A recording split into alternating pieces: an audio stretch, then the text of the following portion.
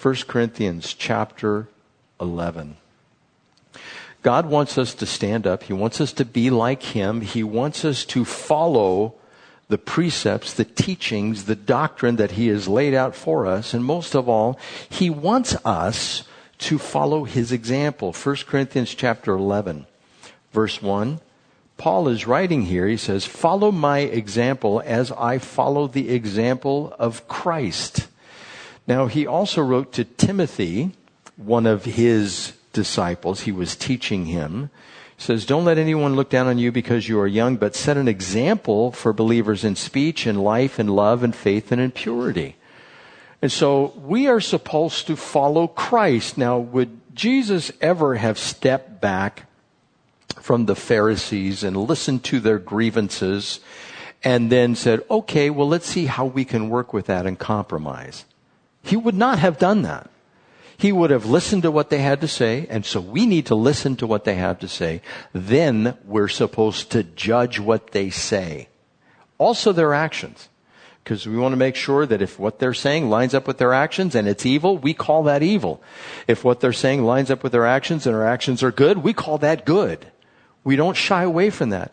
And we don't shy away from it if we think we might experience some kind of harm. If harm comes to us, we know that we will suffer persecution if we live godly lives in Christ Jesus. So this is what the Lord is calling us to. You know, we're so sheepish sometimes about talking about religion and politics. I love those two subjects. I will talk about them all day. People come up to me, and I've had conversations over the past 3 months. People will come up to me and say, "So what do you think? What do you think about this COVID thing? What do you think about Trump? What do you think about AOC? What do you think about Black Lives Matter?" They'll ask me all these questions. And I have lots of opinions. And I'll give them the opinions, but I tell them if it's my opinion or if it's what the Lord says. And I said, just follow what the Lord says. That's what we need to do. But the whole point is we're supposed to be talking. If we are not talking, we are not being the disciple that Jesus asks us to be. Look for the opportunities. If you don't have the opportunities, create the opportunities to be an example of who Christ was. Now, we can follow Paul in his example as long as he follows Christ. So we should be quick to say, like Paul, do not follow me, but follow Christ, or follow Christ in me. But we are also to consider the proposition that we possess nothing good within us. Have you ever turned to somebody and said of somebody else, they're a good person? We know what Scripture has to say about that. Jesus, Mark 10:18, "Why do you call me good?" Jesus answered, "No one is good except God alone." In Psalms 16, verse 2, "I said to the Lord, you are my Lord. Apart from you, I have no good thing." But yet we want to take humanity and we want to say, they're good and they're not. We have to say, we're all a bunch of sinners. We're all rotten to the core. That's who we are. If somebody who comes along and says, well, children, they're born innocent. No, they are not. They're little devils packaged about this big. And then when you start teaching them how to speak, it starts coming out. That's what little children are. Now they're cute and cuddly and all of that, and they burp up and you have to change them, and just all of those things come along with it. But they are fallen humanity just like the rest of us. There is no one who is good, and we need to tell people that. The only standard of good is God, and He's the one we need to look to, the one we need to follow His example of and give that example to others.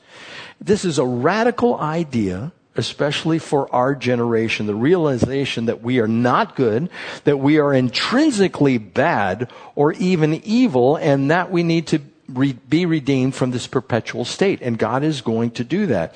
It's a constant battle that will end in our death and the reception of a new life and a new heart given to us by Christ Himself. So if we start with that basis, that's a foundation for where we are. There is no one who is good.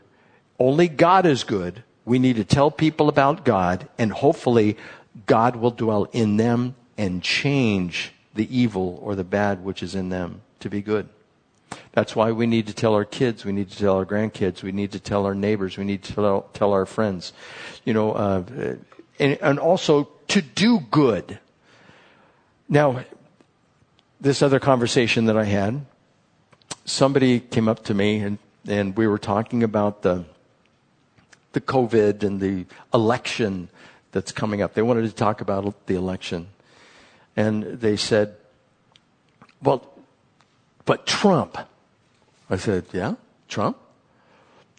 Trump or Biden? Well, I'm going to vote for him, but I'm holding my nose. And I said, oh, so you'd rather have Biden? Well, he's so much nicer.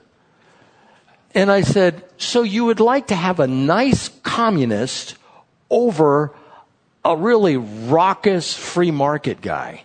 That's what you'd rather have? And that's kind of the choices. Let's say it. President Trump, he sticks his foot in his mouth sometimes. I'll be the first one to agree with that. And he's a fighter. He comes from Queens, don't you know? That's where he's from. And sometimes I love the fight. It's kind of like the bumper sticker thing. I look at that and go, yeah, that's all. No, I shouldn't like that. And sometimes he fights and it's like, okay, just keep winning. Will you just keep winning? And do you know why the reason there's so much violence and the BLM was able to come up and Antifa and all of that? Everybody's out of work, right? What happened to the crime rate when the economy was pumping? It went down. And in impoverished neighborhoods, black community, it went down. Murders went down. So the whole overriding issue is build the economy up. Everybody's working. Everybody's being prosperous. Crime goes down. But if you take away the prosperity, crime goes up, chaos ensues, those evildoers start moving in. And they are in places like Washington, D.C., and they are hiding behind the scenes. And there are evildoers who are there. Some people would say, well, one of those is George Soros. Well, it might be George Soros. I know he funds a lot of things that I don't agree with. But there are many other, again, I use this word, nefarious characters out there. Those who are bent on evil. And the Lord says in His Word in Proverbs chapter 6, there are 6 things that the Lord does hate. Yes, there are 7 that are detestable: haughty eyes, a lying tongue, hands that kill, and a heart that devises wicked schemes. Feet that are quick to rush into evil, a false witness who pours out lies, media, and a man who stirs up dissension among brothers. If you read that, God hates when people act like that. And it actually says He hates some of those people.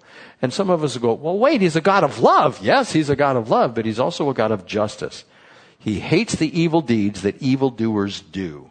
And those who do evil will be condemned unless they repent. And so our example is to follow Christ.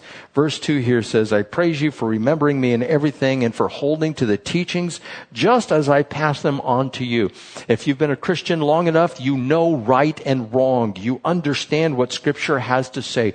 You have the 10 Commandments. You have honor God above all else and do not make any graven image and do not take His name in vain and remember the Sabbath and keep it holy and honor your father and mother. And do not murder, and do not commit adultery, and do not steal, do not lie, do not covet. We know those things. We have those down. Those are the 10 Commandments. And we're supposed to follow those things and teach others to do the same, while all the while being respectful of the other views. People don't know. People are ignorant. We're not to judge the people of the world. They just haven't heard. Or if they've heard, they've put it to the side. They maybe do not understand what is going on. I was recently listening to an atheist online and him give his views of what he thought the Bible was and how evil the Bible was and how there was slavery in the Bible, and he clearly misunderstood. His name is Sam Harris. If you've never listened to Sam Harris, I would invite you to do that, and as he has a debate with like William Lane Craig, and they go back and forth, and the guy is, as far as his thinking goes, he is as slippery as a snake, and I use the snake The guy is an atheist to the core, and he hates God and he hates his word. Slavery in the Old Testament was used for economic purposes. You could sell yourself as a slave, and you could do so for a period of 6 years. And in the 7th year, you were to be released, and the person that you worked for, they were to give you some wealth to go away with. You were not to go away empty-handed. And you had the chance to stay there inside this person's household that you sold yourself to. And if you did so, you were called a bondservant, and they gave you a gold ring in your ear that you would be a servant for life. But then every year of Jubilee, everything that you had ever sold or given away was to revert back to that family. And so it was a way in order to keep people alive at that time, because they didn't have resources like we have here. If you were poor, you could actually die of hunger. I don't think we're dying of hunger in the United States of America. I've seen buses all over the neighborhoods giving away food for whoever wants it. There are the food stores that we have. We have one in Lakeside that gives away food here. So it's not like it was back then, and that's why God set it up. But somebody like Sam Harris misinterprets what the Bible has to say about slavery, and he condemns all of Christianity, and he doesn't even understand what is there. And it's our job to go and explain it. Let them know what's supposed to be going on. Let them know how the covenant people were taught back then, and let them know how the people under the dispensation of grace are to walk in this day and age. But most of all, we are not to be silent. And we are to look for those which we can share our faith with and let them know what right and wrong is. Now, that's just 2 verses that I got in there. And I'm not going to continue with chapter 11 here. We're going to just pick that up as a regular course this next week. But I want to encourage you guys. Study to show yourself approved, a workman who does not need to be ashamed, rightly dividing the word of truth, so you might be able to teach it to others. You might be able to instruct them. One final thing. I was talking to this other guy this last week, and he goes, "Did you hear?" I said, "No, what?"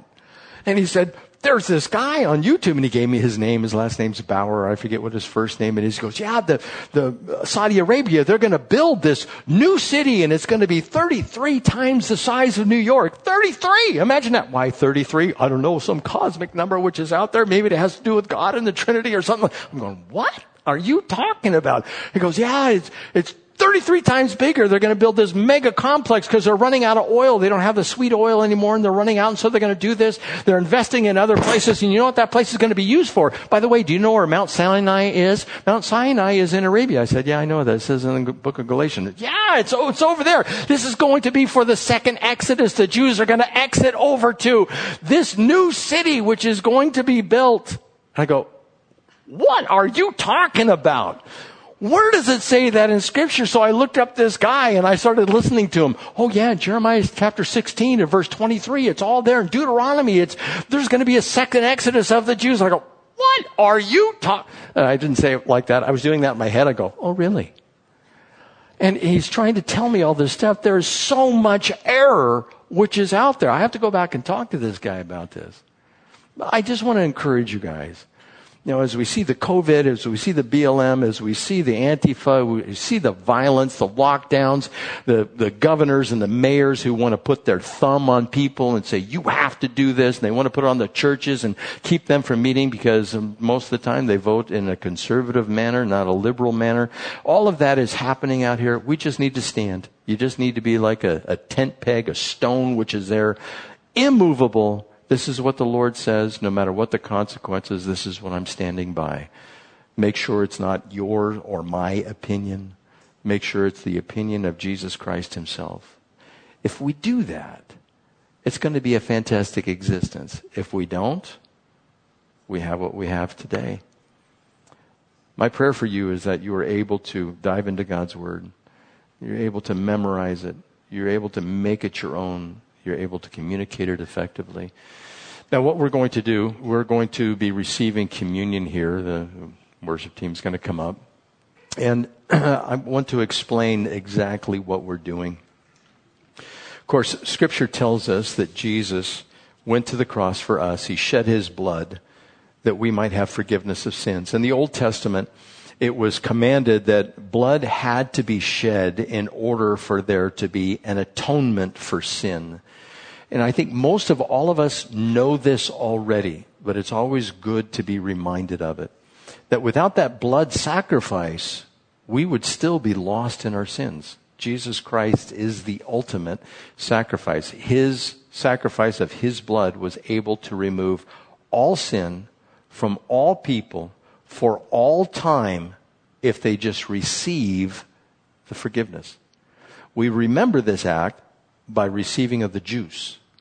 Now the bread represents the bread of Jesus, or his body, the body of Jesus Christ. And so Scripture tells us that Jesus is the bread of life. That's what he called himself. So when we eat the bread, we have life. Just like if we eat normal bread, we have physical life. This bread that we take is representative of Jesus' body. It doesn't actually turn into his body. There's some traditions that say that, but it doesn't. Just like the blood, it doesn't actually turn into the blood of Jesus. Some traditions say that. This is symbolic.